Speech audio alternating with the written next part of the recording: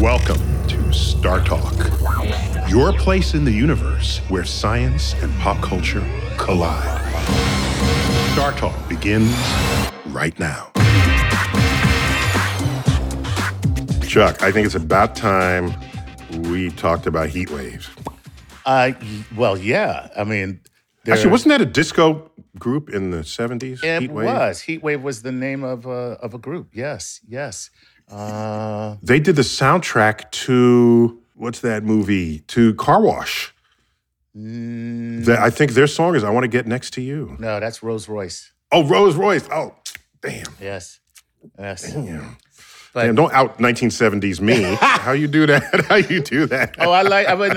Believe it or not, my daughter listens to that music.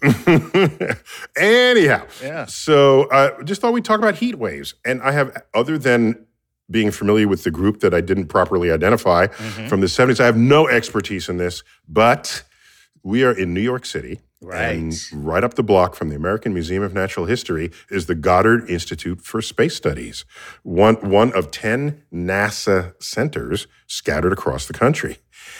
And we have the director of the Goddard Institute for Space Studies. Head honcho?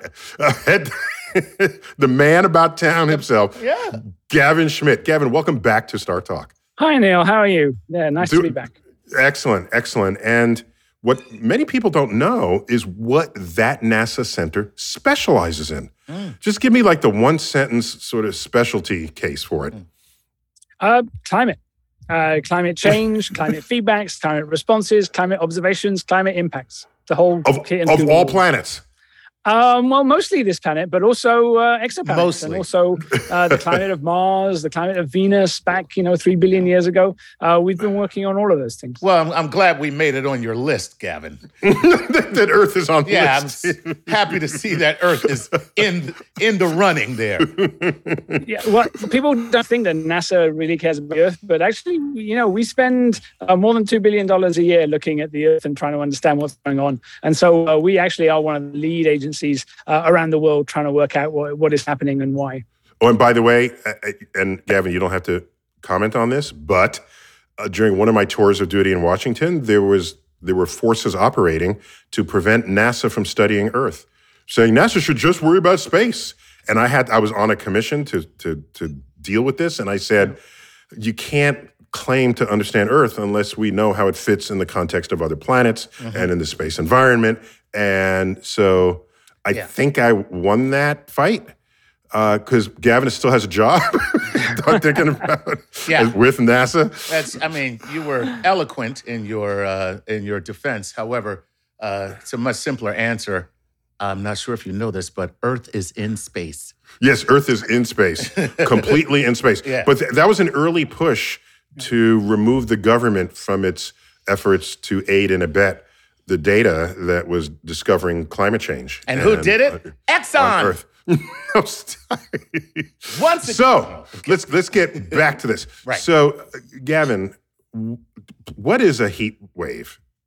I think we know. A heat wave. Well, in New York City, a heat wave is some number of days where the high goes above 90. All right, we're on Fahrenheit world here. And of course, I lived in Texas for a while. And that's every day. Yeah. That's every day, right? So a heat wave was like over something else. So heat wave seems to be very locally defined. And does that have any meaning to you as a climate professional? Yeah, so it's an interesting thing. So a lot of why we care about heat waves is not because of the absolute temperature, but because of the difference from what we're prepared for. Right. And actually that fits in with the whole, why do we care about climate change? Right. It's the difference from what we expect. And so heat waves in Phoenix are going to be different from heat waves in New York, which are going to be different than heat waves in London or in Paris or in Moscow. Right. Because Phoenix has been astronomically determined to be 3/4 of a mile from the surface of the sun. Okay. That makes sense. Yes, that was science. Yes. That was science discovered that. Yes. And so, people in Phoenix are learning to become nocturnal, and we haven't quite reached that point in New York. But, we didn't used to have that many 90-plus days, and we're having more and more.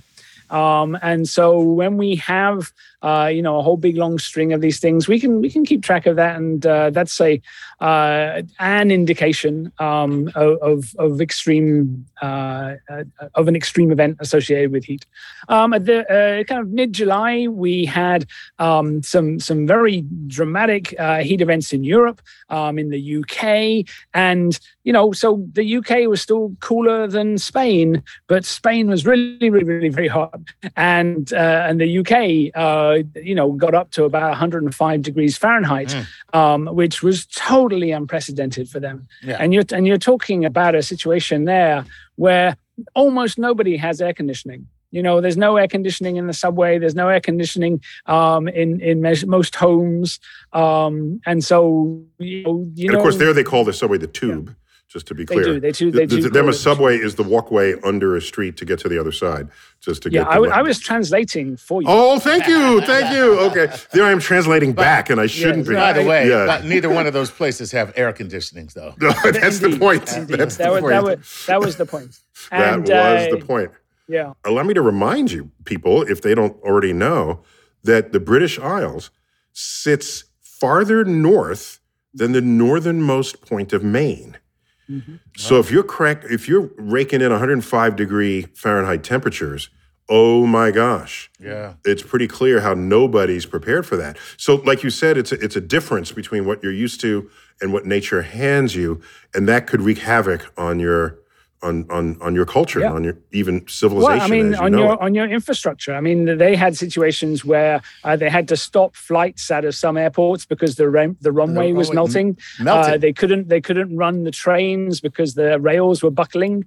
Like when you exceed the design specifications for anything you build, you get into trouble. So the laying down the track say, we should do this to 110 degrees. Why?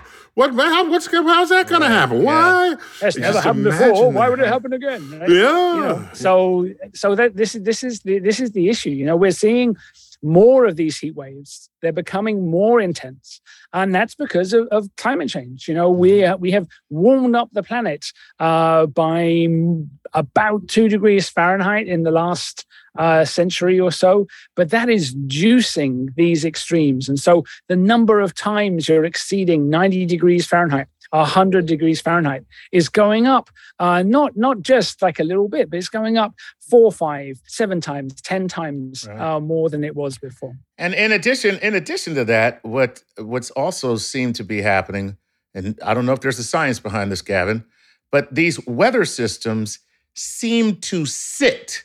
They don't, so we used to see some extreme heat events, but they would pass over. Now they seem to park and stay. Like, oh, you know what? I'm going to chill. This is nice. I like this here. And they don't go anywhere. So is there a science behind that? Or is that just, is that anecdotal? But Chuck, plus we have to change the word. If they're 105 degree hotspot, they can't say I'm chilling here. You need another word for that. Yeah. So Gavin, what's up with that? Right. So what's associated with these extreme heat is a wave event in the atmosphere, in the jet stream, and you can see this on the weather maps, right? You can see this wave kind of coming across. Each lobe of the wave is a couple of thousand miles across, and there are some patterns that happen, particularly when you have 5 of these waves going around the world. And it turns out that's a pattern that it kind of resonates a little bit, and so it wants to move this way. The jet stream is pushing it this way, and so the wave looks like it becomes a standing wave, right? So it wants to go this way, but the jet stream is pushing it this way, and so it kind of like. Wait, for people who listen only in audio, you use the word "this" going to your left and to your right. So could you choose a different word as you're doing the disco wave with your arms? Okay. Yes, I totally can. So Imagine a wavy, sinuous-like thing moving from kind of Europe towards the US. Meanwhile, the jet stream is pushing the other way, and so when the wave and the stream intersect, you can get some times when they don't appear to move very much. It's like you have a standing wave that can just keep things in place for longer than you might imagine. And some people call this a blocking pattern. And we've been looking at these kinds of events for many, many decades. And there's some indication that they may be kind of changing a little bit with climate change. But I think I would say that that's very much at the cutting edge of what we understand and what we don't understand.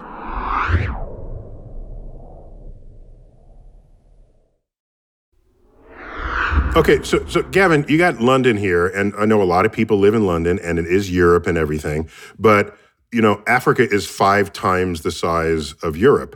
So a few cities in Europe get a high temperature. Earth is way bigger than Europe. Why does anyone give a rat's ass about? No, I mean, I don't mean to make light of it, but what I want to say is, why make global proclamations about what's happening in a couple of places in Europe just because they're complaining louder? Because the Queen is there, and she's very fragile when it comes to high heat. Okay, thank you, Chuck. I think she probably has air conditioning.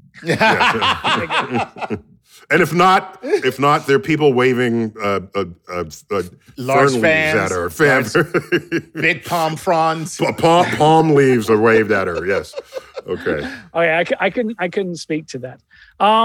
But you raise a good point. Why do we pay attention to some events and not others? Well, one of the reasons is that in the mid latitudes, so kind of that north of the Mediterranean, north of the Mexican border, we see a lot more summer variability, right? We see a lot more of these waves coming by that can move you into colder or warmer conditions. And in the tropics, you don't get that so much. Tropical climate is much more stable. The temperatures don't vary that much. You get a wet and a dry season, which makes a difference depending on what side of the equator you're on. But the temperatures during the summertime, not that really makes that much difference, are pretty stable. And so you don't get these kinds of extreme events happening. You see them, in India.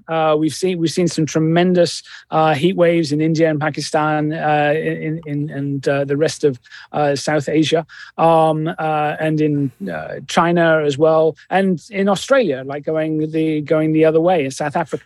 And the heat waves feed these fires that we've all been hearing about? Right. So heat leads to a lot of different things, right? So first of all, you dry out, right? So your soil moisture evaporates, right? So everything gets drier. As things get drier, they become more flammable. And so we see situations where grass that would normally never burn suddenly is flammable. And we're seeing lots of cases where, seemingly, inadvertent sparks or accidents are now, instead of just like dying out and being put out, are leading to large configurations. And so, London, for instance, had after the day after the maximum heat had its biggest fire day since the Second World War, and those are obviously 2 different causes. Yes, I would hope so. Yes, they had large scale fires, like taking out city blocks that people had just never seen before. So. If try to help me out here, because I'm sure people are thinking this. You're telling me we've increased 2 degrees in the last century or so, basically the era of the modern industrial revolution, and yet London is not 2 degrees warmer than its average. It's way higher than its average. So how does 2 degrees warmer on Earth translate into 10, 20, 30 degrees higher than average temperatures anywhere on Earth? Okay, so let's break that down a little bit. So the 2 degrees that people talk about that I just mentioned is the global average change, right? But you have to remember that the globe is not warming evenly. It's warming more on land than in the ocean. It's warming more in the north than in the south. And it's warming most of all in places like the Arctic. So the changes in New York or in London or in Paris are more than the 2 degrees Fahrenheit that we're talking about in the global mean. So they're about, maybe 1.5, 2 times that. So maybe 4 degrees Fahrenheit, 5 degrees Fahrenheit. Okay, so maybe you should change the messaging. It's not what the average over the whole world is, because if it's a huge range in the manifestation, if that average is an average over a wide range of data, a wide range of values, then why not give the average increase at this latitude? We're at the same latitude as Madrid or right through. New York City. Yeah. There and what the change is at Maine and in the Arctic. Why not give those numbers? We do, right? So the Arctic is. No, you don't. I've not heard you to give that. Okay. I'm gonna give it to you here. So the average change in the Arctic is about 4 times the global mean. Mm-hmm. No, now how did Chuck? So now Chuck, listen. Here's Chuck, the problem. have you heard anybody say that, Chuck? No, Chuck. I'm gonna tell you. Here's the problem, Gavin. So as a scientist, when you look at incremental change, you're able to understand that. People are not. If you tell me it's 2 degrees warmer in this room than it is in the other room, that means nothing to me. You don't give a rat's ass. I don't care. What you need You're not adjusting the thermostat for that. I'm not. What you guys need is a scale that registers in the human psyche. So in one part of the world, it's, oh my God, hot. Okay. And if we keep going, it gets to God damn, right? Okay. Well, let me bring out this scale that I prepared earlier. He's trying to stop you there, Chuck, because there's no coming back from that. You know where it's going. You know where it's going from there. All right, Gavin. So you're absolutely right. We're talking about numbers that really don't mean very much to people in their everyday lives, and so, quite frankly, I don't like talking about these numbers. I don't like talking about 2 degrees, 1.5 degrees, 4 degrees. They are very hard to conceptualize because people's experience of temperature in their local environments during a day, over a season, is very different to the planet's experience of temperature. And so one of the things that I like to bring up is what kind of temperatures has the planet seen over its history? And one great example is about 20,000 years ago, we were in the middle of the Ice Age. And where you guys are sitting now was underneath hundreds of meters of ice. The glaciers extended from the Arctic Ocean to Prospect Park in Brooklyn. They covered almost all of North America. There's something similar happening in the UK. There was enough. And by the way, Gavin, as a kid, I remember we took a tour of Central Park right in the middle of Manhattan. That's right. And there were rock escarpments that were identified as having glacial scarring. Striations. Striations, right. Yes. And I'm a kid, right? I'm like, glacier? What's a glacier doing here? What? Glacier? It was there. Yeah, no, I remember the mental adjustments I had to make to embrace what was going on. Right. But go on. So the Ice Age was a radically different climate, right? So, where we have forests and trees, and it was ice. And then for hundreds of miles further south, it was tundra. The fauna is different. The ecosphere is different. And do you know what the global temperature change was? Between then and now? Between then and say the pre-industrial. Right, pre-industrial. Okay, how much? It was about 8 or 9 degrees Fahrenheit. Okay. Gotcha. Right? All right. That's helpful. I can use that. I can use that. Yeah. So what I like to do is let's call that an Ice Age unit, right? Uh-huh. So that's a big change for the planet. Right. And if you go from where we were to the Ice Age, that's one Ice Age unit. And now what we've done since the beginning of the Industrial Revolution is we've gone up about a quarter to a fifth of an Ice Age unit. Okay. And where we might be heading could be a whole Ice Age unit in the other direction. Right? Right. And so we think, oh, these are small numbers, but they're not small to the Not planet. to the The Earth. planet notices these things. The planet feels these changes in the ecosystems, in the ice, in the temperature, and in the extremes. Okay, And Gavin, this is that's very helpful. That's where we come back to what's happening now. Okay. We're seeing the impacts of these things in the extremes because if you can imagine, a bell curve, right? And we're moving the middle of that bell curve a little bit to the warmer conditions by, a couple of degrees. But the things that are changing the most are out at the ends, are out at the very warmest temperatures or at the very coldest temperatures. So if you're in the middle of the bell curve, you don't notice it, but on the extremes, oh my gosh, it's the extreme. Right. Right. Okay. Right. And it's the extremes that make the impact, right? Yes. Nobody cares if a mediocre day is 2 degrees, 4 degrees, 5 degrees warmer than a previous mediocre day. But when you get to 100 degrees plus, every additional degree makes a difference. It makes a difference to how much the rails are going to buckle. It makes a difference to how much the airport is going to melt. It makes a difference to how much energy. We can't land because the airport melted. That's great. So, I know we got to wrap up, but I got to ask you this, Gavin, because the things that you're talking about are infrastructure, and that's a big deal because that costs people a lot of money, costs governments a lot of money and resources. But it still doesn't affect people's psyche because they look at it like, well, that's why I pay taxes, and that's what the government is for. So what I want to know is, when does it get to a place where we exact a personal cost, like where your health is really in danger? Like there is a heat limit when you look at humidity versus temperature that human beings cannot exist. There is. I mean, for places like the UK, we're quite a ways from that. Places like Dubai and India, we're a little bit closer. And in fact, we're going to see places kind of hitting those limits, mostly in the tropics, not in these kind of heat wave situations in the mid latitudes. Mainly because the humidity is higher in the tropics.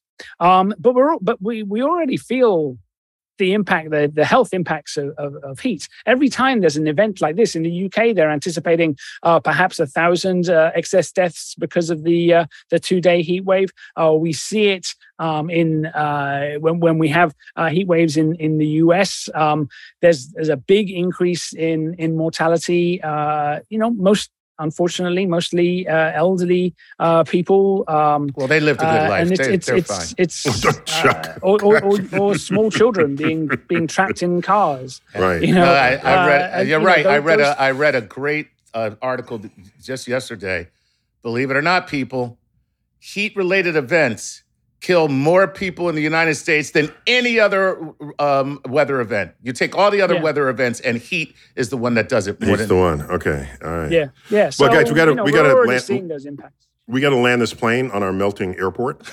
So, Gavin, thanks for on short notice coming in to do this because we've just been seeing these reports of heat waves all around the world, and we wanted to get some climate change perspective on it, which you duly provided. So I know you're on holiday right now. Thanks for dialing into this. And it's always good to have you in arm's reach. So we feel privileged that you're there for us. Chuck, I know you're a climate enthusiast. Big time. And fundraisers that you do. Yep. And you host. And it's great to know that you're walking the walk, not just talking the talk. Absolutely. All right. I'm Neil deGrasse Tyson. Keep looking up.